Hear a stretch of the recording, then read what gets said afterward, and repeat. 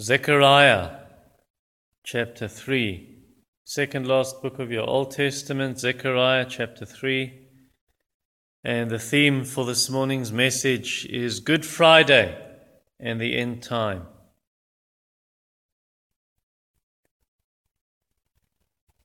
Let us pray.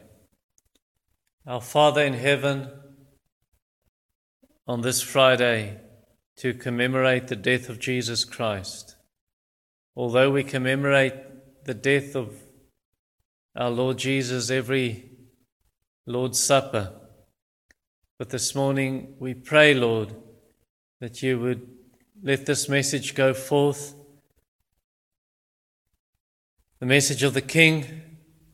May it go forth triumphantly for the saving of the lost and for the encouragement of your people. We pray this in Jesus' name. Amen. Some people think the whole matter with the coronavirus and some other things happening, some people think this is the sign that we're in the last days. Well, I don't know if that's so. Hebrews does tell us in chapter 1 and in chapter 9, it seems the last days refers not merely to the final days before the second coming of Jesus, but even before the final days, or even the final days before the destruction of the Jerusalem temple. And then some think the last days refers to the whole time between the first and second coming. But concerning the very last days before the second coming, I don't know if this is it, but I do see some connection between that very first Good Friday when Jesus Christ was crucified and the last days or the end time. And we're going to see it under three different words this morning. The first word is justification, and that is in verse 1 to 5. Then he, that's the angel, then he showed me Joshua the high priest standing before the angel of the Lord, and Satan standing at his right hand to accuse him. And the Lord said to Satan, "The Lord rebuke you, Satan. The Lord who has chosen Jerusalem rebuke you. Is not this a brand," or it means a stick, "a brand plucked from the fire?" Now Joshua was standing before the angel clothed with filthy garments. And the angel said to those who were standing before him, "Remove the filthy garments from him." And to him he said, "Behold, I've taken your iniquity away from you, and I will clothe you with pure vestments or garments." And I said, this is Zechariah the prophet, "Let them put a clean turban on his head."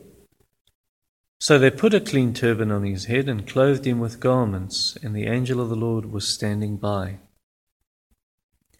So let's say you have a fine. You get a fine of 250,000 rand, and you can't pay it, and then someone comes and pays your fine. Well, now you're free to go, but you are still the transgressor. And if I can now draw a contrast between that illustration and justification in God's court, the heavenly court. When God justifies the sinner, what happens, as we understand the New Testament doctrine, is that Jesus Christ dies on the cross, he pays the fine for sinners, and then all those who repent and believe in him and trust in him, their sins are wiped away because of his death on the cross, and then Jesus' perfect life is credited to them. It's put to their account, and now they are declared innocent and righteous, not guilty, because of the life and death of Jesus Christ. So that's how it works in God's court, and that's what we see in Zechariah 3 verse 1 to 5. So here's Joshua the high priest. He's the high priest after Judah, that's the southern part of Israel, after Judah had returned from captivity in Babylon. So that's verse 1. We see Joshua the high priest. Joshua lived in the same time period as Ezra, the scribe and the priest, as the governor Nehemiah as the governor Zerubbabel. Zerubbabel really was the rightful king of Israel after Babylonian captivity. We learn that from Matthew 1 verse 12. And then he lived in the same time as the prophets Zechariah and Haggai. And we learn this from the book of Ezra, Nehemiah, and Haggai, and obviously Zechariah also. So as high priest, Joshua really represents the people of Judah. And we see it, for instance, in verse 2, the Lord who has chosen Jerusalem, or verse 9, the end of verse 9, I'll remove the iniquity of the land, not just Joshua's sin that is removed. So now we see him here standing before the angel of the Lord. In verse 1, the angel of the Lord is the Lord himself. We see that in verse 2, the Lord said to Satan, the Lord rebuke you, O Satan. Genesis 16, we see the angel of the Lord appearing to Hagar, and then she responds and says, I have seen the Lord. Genesis 22, the angel of the Lord says to Abraham, do not kill your son, when he wants to offer Isaac. Do not kill your son. And then we see that the angel of the Lord then says, you have not withheld your only son from me. And the angel of the Lord speaks of himself as God. Genesis 31, the angel of the Lord appears to Jacob in a dream, and then he says, I am the God of your father. Exodus 3 verse 2, the angel of the Lord appeared in the burning bush to Moses, and then he says to Moses, I am the God of Abraham, Isaac, and Jacob. And then he reveals himself as I am who I am.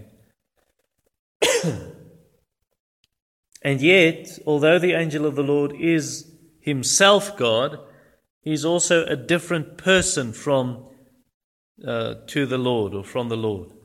2 Samuel 24 verse 16, you see the Lord speaking to the angel of the Lord. Or in Zechariah 1 verse 11 to 13, they answered the angel of the Lord who was standing among the myrtle trees and said, we've patrolled the earth, and so on. Verse 12, and the angel of the Lord said, O Lord of hosts, how long will you have no mercy on Jerusalem, and so on. And then the Lord answers him. So the angel of the Lord is the Lord, but yet he's a different person. And from the New Testament we know that the angel of the Lord is Jesus, whereas the Lord in Zechariah 1 verse 11 to 13 is God the Father. So it's God the Father speaking to God the Son, and vice versa. So now we see Satan in verse 1 standing at the right hand of Joshua, and he's ready to accuse him, like he did with Job in Job 1 and 2, accusing Job to God.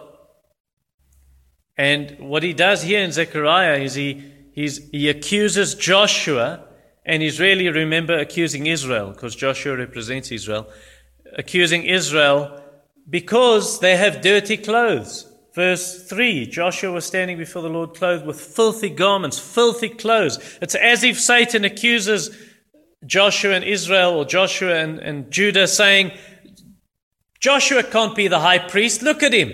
He's a filthy sinner. You can't choose Israel. You can't choose Judah to be your people. They've sinned against you. And then the Lord who has chosen Jerusalem, already in chapter 1 verse 17 and 2 verse 12, God reminds his people of that. Deuteronomy 7 verse 7 and 8 says God has chosen Israel. And so now he says in verse 2, the Lord said to Satan, the Lord rebuke you, O Satan. The Lord who has chosen Jerusalem rebuke you. And the Lord says the same to Satan when he comes and he wants to accuse Christians today. The Lord rebuke you, Satan. Satan cannot come and bring a charge against God's elect, God's chosen people, Romans 8:33 and 34, because God has justified us. Jesus has already kept the law in our place. Jesus has already paid the punishment for our law breaking, for our sin. So the accuser of the brothers, the accuser of the saints, the accuser of Christians, of believers, he's cast out of heaven. He can no longer accuse. So we don't need to feel depressed and discouraged when Satan comes to accuse us for our sins. And when your conscience bothers you and accuses you, what you should do is take your sin and on the ground of Jesus Christ and His blood shed for us on the cross on Good Friday, you go and confess your sins and you can believe that God will forgive you and cleanse you of those sins. 1 John 1 verse 7 and verse 9. And then remember that God has also saved you as someone grabs a stick and pulls it out of the fire. He's plucked you from the fire, verse 2. Just like Job was rescued from Sodom and Gomorrah before God destroys it with fire from heaven. Just as Jude 23 says that sinners should be grabbed and saved from hell like you save someone from the fire. And that is exactly how God saved Joshua, the high priest in Israel, or Judah, how He rescued them from Babylon as if you pull the stick from the fire. Amos 4 verse 11 says the same. Just as God drew Israel and pulled them out of Egypt from slavery, from the fiery furnace, Deuteronomy 4 verse 20. And then Joshua, we see why they needed to be rescued and why they need God's grace is because Joshua and the people of God, Judah, their lives were like filthy garments, verse 3, Isaiah 64, verse 6. And the same for us in Jude 23, our lives are like filthy garments, like dirty clothes, soiled clothes. We sinners, we sinners from the moment of conception, says Psalm 51, verse 5. And 58, verse 3, we have evil hearts, corrupt hearts, says Jeremiah, and Genesis 6 verse 5 and Matthew 15 verse 19, we have evil hearts and evil deeds and evil motives and evil thoughts and evil emotions and evil words. Romans 3 verse 10 and verse 10 to 12 and verse 23, Jeremiah 13:23. You know, if the Lord doesn't hold us back, we are capable of the worst of sins, like that general of the army of the Syrians who thought he'll never kill the king and rip open pregnant women and kill their babies, but he did. He did. Peter, who thought, I'll never deny Jesus, but he did. Just think of King David. King David, the godly King David, who murdered and committed adultery. Thomas Watson, a Puritan who lived in the 1600s, he said that our hearts are like muddy soil that just pollutes the cleanest and purest water that may flow over that soil. Our hearts are like a sleeping lion that is awakened. Our hearts are like smoldering coals. You've got these blazing hot coals, but you don't see it because there's a layer of ash. But just blow the coals and it'll rage to become a fire. So sin is very wicked. It's very evil. It's very ugly. Sin makes you like the devil because the devil has been sinning from the beginning. Jesus said to Judas, you're a devil, in John 6 verse 70. Sin makes you a child of the devil, 1 John 3 verse 8, John 8:44. You see what sin does, despite all God's goodness to us, what sin does. Sin wants to dethrone God so that we can be God. That is what Satan said to Adam and Eve. You can be like God. That is what Satan himself did. I will be like the Most High, in Isaiah 14:13 and 14. Sin wants to ungod God. If sin could, it would kill God. And that's exactly what we see. When God becomes man, what does sin do? It kills God. It nails him to a cross. And even just the biblical pictures of sin shows us how ugly sin is. I'm not going to give you all the references. Perhaps I should, just quickly. But you can find them on the internet. I've got it on Baptiste Kerk, Kempton Park. Even though you may not understand Afrikaans, you'll just see a lot of bullets and you'll see the references in brackets. Sin is described as a predator that stalks you, Genesis 4 verse 7. As deep stains, as filthy clothes, Psalm 51 verse 2, Isaiah 1:18, Zechariah 3:3. As a trap that catches animals, Proverbs 5:22, Galatians 6:1. As a heavy burden, Isaiah 53 verse 6 and verse 12. As muddy water and muck, Isaiah 57:20 and 21. As debt that you cannot repay, Matthew 6:12, 18:21 to 35, Luke 7:41. As a contagious virus, as a deadly disease, like the coronavirus, Matthew 9:11 and 12, Romans 5 verse 12. As darkness, John 3:19 and 20, as a hard and harsh slave master, John 8:34, Romans 6:16, as a murderer, Romans 6:23, Romans 7:11, as yeast. And as you know, yeast influences everything around it. 1 Corinthians 5 verse 6, as the sting of death, 1 Corinthians 15:56,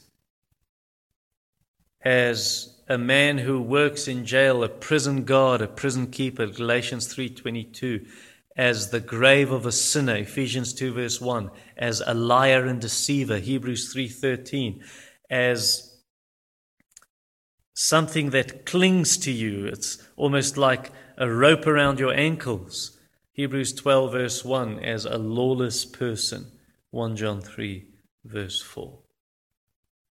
And then also even the results of and the consequences of the fall in Genesis 3. What are the consequences of Adam and Eve's sin? Sickness, pain, tears, emotional problems, relationship problems, death, hell, and then also the cross, the horrible death that Jesus had to endure, or the suffering and the death he had to die on the cross. It shows us how ugly sin is.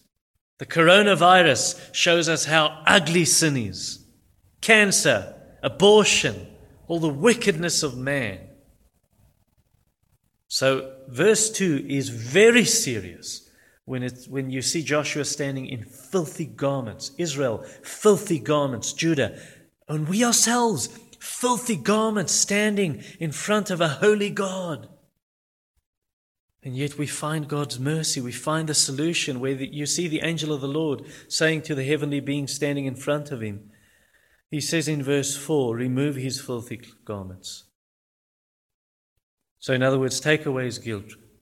His sin is forgiven. And that, of course, is Jesus, who forgives our sins. Mark 2, verse 7 and verse 10. Jesus is God who can forgive sin. So what he does is he doesn't leave Joshua standing naked. He covers his nakedness, his nudity. He covers him with festal robes, with pure vestments, just like God covered Adam and Eve when they were naked. He covered them with animal skins. He killed animals. He brought a sacrifice. And so really these pure vestments or pure garments, in the Hebrew it speaks of the cloak, the mantelpiece, what shall I call it? The robes of a king, of a royal person. And here you see then the angel of the Lord. What's he doing? He's taking his kingly garments, his kingly robes, and he swaps them for the filthy robes of Joshua, of Judah, and of sinners like us.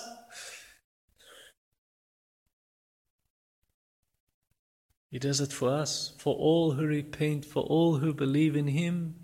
He takes our filthy clothes, our sin-soiled garments, and he clothes us with his perfect righteousness. 2 Corinthians 5 verse 21.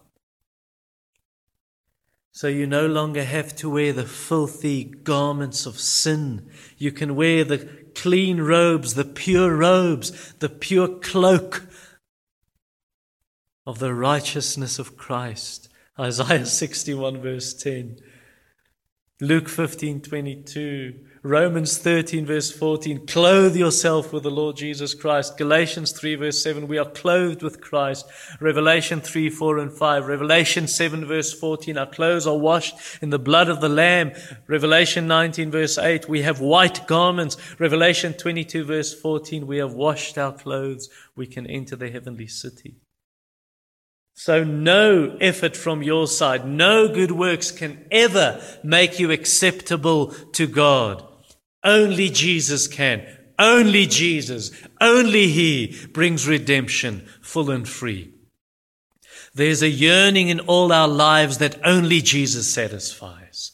Calvary's love will sail forever, bright and shining, strong and free, like an ark of peace and safety on the sea of human need. Through the hours of all the ages, those tired of sailing on their own finally rest inside the shadow cast by Calvary's love across their souls. Calvary's love, priceless gift Christ makes us worthy of. The deepest sin can't rise above Calvary's love. The blood of Jesus cleanses us completely. And that is why you see in this text, that is why you see God saying through the prophet Zechariah, saying to these angels, don't only remove Joshua's clothes, don't only remove Judah's clothes, Israel's clothes, also remove the turban and put a clean turban on his head, verse 5. And then they do this in the presence of the angel of the Lord, you see in verse 5. And then they put this clean turban on him. It's really a crown, because the high priest had the clean turban and a golden plate on it. It was tied to it, and it said on the high priest's turban, holy to the Lord. We learn that from Exodus 28, 36 to 38. And it's his crown. It's the high priest's crown. Zechariah 6:11.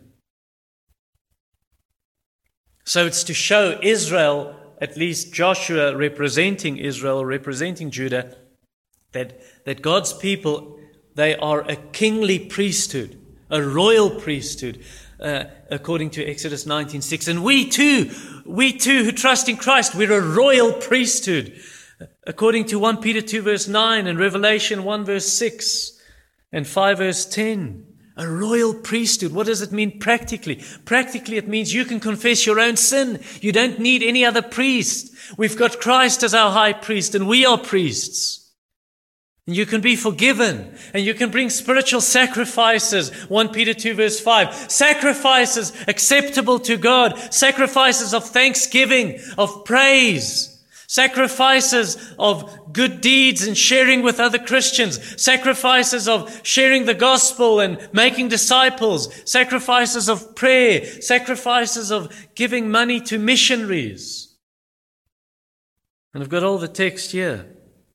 Psalm 50, 23, Hebrews 13, 15 and 16, Romans 15, 16, Revelation 5 verse 8, 8 verse 3 to 5, Philippians 4, 18. But more than all of these, the first and foremost that you need to give as a sacrifice, as a priest, give yourself. Romans 12 verse 1. Have you given yourself? Have you given your life? Has Jesus removed your filthy clothes and covered you with His pure robes of righteousness? Stop trying to change yourselves. Stop trying to say, I will remove my filthy clothes. I will clothe myself with clean robes. Stop trying to do that. Stop trying to saying, I will first stop doing this, and then I'll start doing that, and then God will accept me. Just stop your own efforts and ask Him, remove my filthy garments and clothe me in your pure robes, and trust that He will do so. We are justified by faith alone, without the works of the law. Number 2. So that was the first word, justification. Second word is sanctification. Verse 6 to 8. The angel of the Lord solemnly assured Joshua, "Thus says the Lord of hosts, if you will walk in my ways and keep my charge, then you shall rule my house and have charge of my courts, and I will give you the right of access among those who are standing here. Hear now, O Joshua the high priest, you and your friends who sit before you, for they are men who are a sign. Behold, I will bring my servant, the branch." So justification, it's a single act by which God, through our faith in Jesus Christ, by which God declares us not guilty and righteous. We saw that in verse 1 to 5, swapping out dirty clothes for his clean clothes. Sanctification, it's a process. It's not a single act. It's a process, slowly but surely, by which God works in us and through us to make us more and more like Jesus. 2 Corinthians 3:18. And then that is completed when you die. Your spirit is made perfect, Hebrews 12:23, and then your body is perfectly sanctified or made perfect at the second coming of Jesus, 1 Corinthians 15 and 1 John 3 verse 2. So any gospel that comes and tells you that you need to, by a single act, be made holy, meaning, perfect, and justification is a process, or that just confuses sanctification and justification or swaps them, that's a false gospel. Let me give you an example. I once visited a man, and in his garden there was a marble slab, and engraved on the marble slab were these words, "Enter heaven through sanctification, not through justification." But that implies you can earn your justification. You can earn a right standing before God once you have lived holy enough. You've just done enough and lived a life holy enough, and your efforts, in other words, you deserve heaven. Well, that implies that some people in heaven, people who are in heaven, are there because they're better than others. So then you start bragging about yourself and boasting in yourself, saying, "You know why I'm here and you not? Because I was holier than you and I did more than you." And then you start boasting in yourself instead of praising God alone. Whereas the Bible clearly teaches us, but by grace you have been saved through faith. This is not of yourself. It is the gift of God, not as a result of works. But we know it's from God alone, right? Now, immediately the question comes, and someone may now object and say, "Yes, but does that now mean you can live as you please, you can sin as you please, because we're saved by grace alone and we're already justified?" No. That's not what it means. Shall we continue in sin that grace may abound? No, says the Apostle Paul. What it does mean is that justification, not sanctification, justification is the basis, the foundation for our salvation. So justification brings you in a right standing with God, verse 1 to 5. So justification is the roots of the tree. Sanctification is the good fruit that proves you have healthy roots. So verse 6 to 8 is the proof of verse 1 to 5. That's how you're going to prove you've been justified. Good works, James 2 verse 14 to 26, good works prove that you have true faith. So therefore, it's as if God says to Joshua, "Joshua, if you live a holy life,"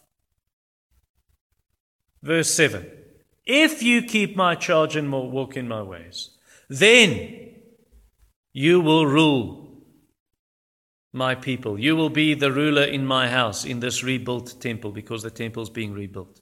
You will be the ruler as the high priest. And you will not only have charge of my courts, it's like you will be a security there to prevent anyone who may not come in there to enter the temple. And you will stand with these who are standing here, these angels. You will also come into my presence, into the most holy place as high priest.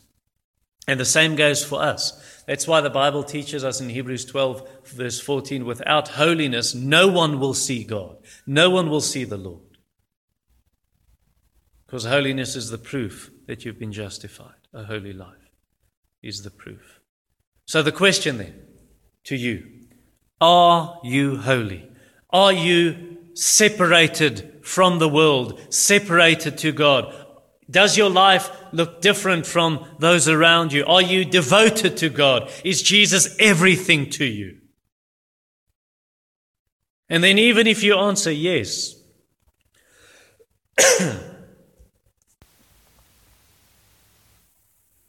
even if you do answer yes, you must acknowledge that even the holy life you live is not from yourself.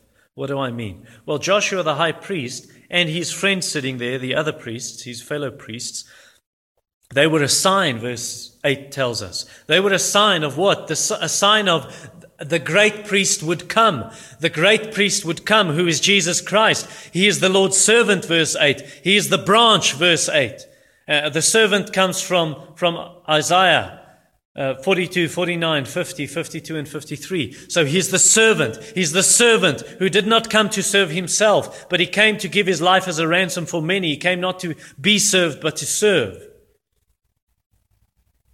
And he is the branch. He's the branch from the line of David. He's the branch from the sprout, from the stump of Jesse. Jesse is David's father. And we learn this from Isaiah 11 verse 1. That Jesus is this branch from the stump or the sprout. After the tree of Israel had been chopped down.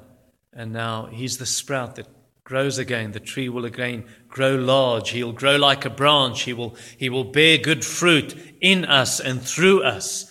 Even Zechariah 6 verse 12 calls him the branch. Jeremiah 23 verse 5, 33 verse 15, Isaiah 4 verse 2, the branch that bears fruit.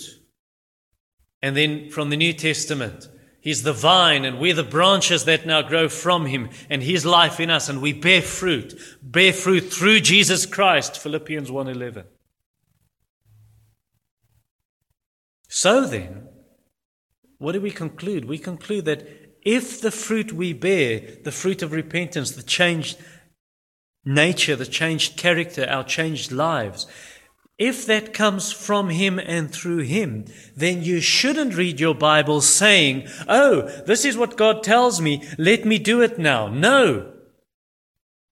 You shouldn't think, oh, justification is from God, but sanctification comes only from me. No. This is what you should do. Read your Bible and then ask the help of the Holy Spirit to obey what you read. Ask the Spirit's help to be a holy man or a holy woman, a holy boy, a holy girl. Ask the help of the Holy Spirit to bear fruit. Work out your own salvation with fear and trembling, for it is God who works in you, both to will and to work according to his good pleasure. It reminds me of the story I read. Jerry Bridges is an author. He's in heaven now, but Jerry Bridges wrote in a book called, what was the title again? It's something about the transforming power of the gospel. And he writes in this book that in his early years as a pastor, he used to preach to people and tell people that the way to fight these sinful desires in your heart is to just have Bible verses in your head that tell you, you should do this, you should do that. And that'll overcome the sinful desires. And then he realized, but it doesn't. Because these desires are stronger than his willpower. Until God showed him the ugliness of his own heart and the sin in his own heart. And then he just turned to the gospel once again and said, Lord, I still need the gospel. I still need the gospel. I need to preach it to myself every day, just as I am, without one plea, but that thy blood was shed for me. Nothing in my hands I bring, simply to thy cross I cling. And he realized, and we should too, when it comes to sanctification, we still need the cross of Jesus Christ and the power of the Holy Spirit to transform us. And then finally, number 3. The third word, the first one was justification, the second one sanctification. The third one is reconciliation. Verse 9 and 10. For behold, on the stone that I have set before Joshua, on a single stone with 7 eyes, I will engrave its inscription, declares the Lord of hosts, and I will remove the iniquity of this land in a single day. In that day, declares the Lord of hosts, every one of you will invite his neighbor to come under his vine and under his fig tree. Ken Sande is an advocate, a lawyer who wrote a book called The Peacemaker. And the whole book is about how to make peace with people. With other people, you've been arguing with them or they're your enemies, how to be reconciled to them. And this is exactly what Jesus comes to do. Jesus, he's the servant of verse 8. He's the branch of verse 8, but verse 9, he's also the stone. He's the stone. He's the cornerstone. He's the foundation stone of the new temple, the church. And we learn this from Psalm 118:22, Isaiah 28:16. And then many passages in the New Testament. Let me just mention one. 1 Peter 2, verse 4 and verse 6 to 8. Or perhaps one more, Ephesians 2, verse 20. So he's the stone. He's the stone with 7 eyes, we learn from verse 9. And 7 is the complete number, or is the number of perfection. And 7 eyes, like in Revelation 5, verse 6, means he sees perfectly. He knows perfectly. He's omniscient. He knows everything. He's all-knowing. And then God engraves on this stone. What does he engrave? He engraves our names, the names of those who believe, the names of the elect. 2 Timothy 2 verse 19, this foundation stand with this inscription upon it. The Lord knows those who are his, and let everyone who names the name of the Lord depart from iniquity or repent. Or Revelation 3 verse 12, we will be a pillar in the house of the Lord, and God's name will be on us. And then the Lord also says in verse 9, in a single day I will remove the sin, the iniquity of this land. In a single day I will remove it. The single day, Good Friday, the single day when Jesus died on the cross, the single day when Jesus nailed our debts, the record of debt that stood against us, he nailed it to the cross, Colossians 2 verse 14. And for whom was this done? For whom or for who did Jesus do this? Well, the Jews needed to learn this lesson, in the first century especially. It's for everyone. It's not only for the Jews. It's for the Jews and the Gentiles, the Jews and the non-Jews. God so loved the world. As the early church had to learn from important meetings in Acts 11 and 15, not only the Gentiles or the Jews, but the Gentiles. But for us now, for many ages and for many centuries, but also in the 21st century, we need to learn it's not only for the Gentiles, it's also for the Jews. I will remove the iniquity of the land. That is the land of Israel in verse 9. Verse 3 to 5, I've chosen Jerusalem. Romans 11, verse 25 to 27.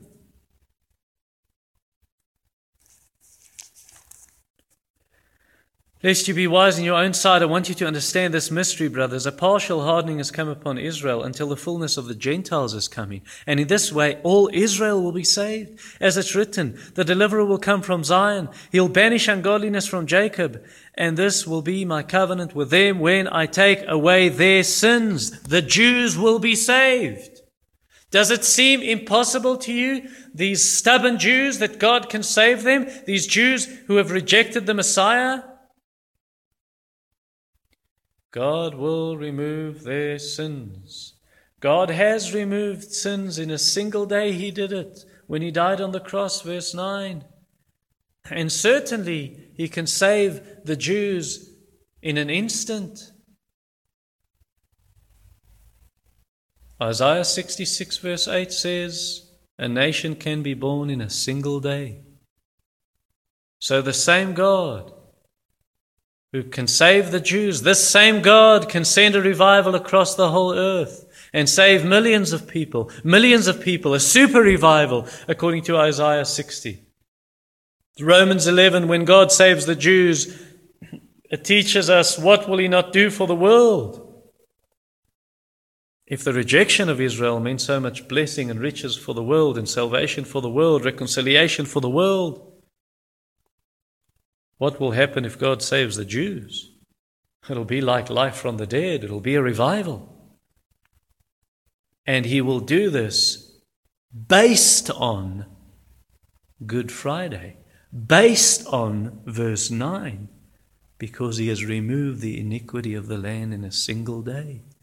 And therefore, based on verse 9, we have verse 10, joy, prosperity, blessing, love, peace, that God will bring on earth. Verse 10, you'll invite everyone, his neighbor, so there's peace and love. Come and sit under my vine, under my fig tree. There you have prosperity and joy. Yes, a new heavens and a new earth, which is coming. It's coming. And of course that we'll find that fullness when Jesus returns. And when we get there, you will realize that the sweet and crisp and juicy fruit of this tree received its life from the roots that were planted 2,000 years ago on a hill outside Jerusalem, a hill called Calvary. Let us pray. Our Father, what a great day to be reminded of the death of Jesus for our sins, but also to look forward to the final days before your coming, and then to your coming, and then to a new heavens and a new earth. Oh, we long for that day and call, come quickly, Lord Jesus. Amen.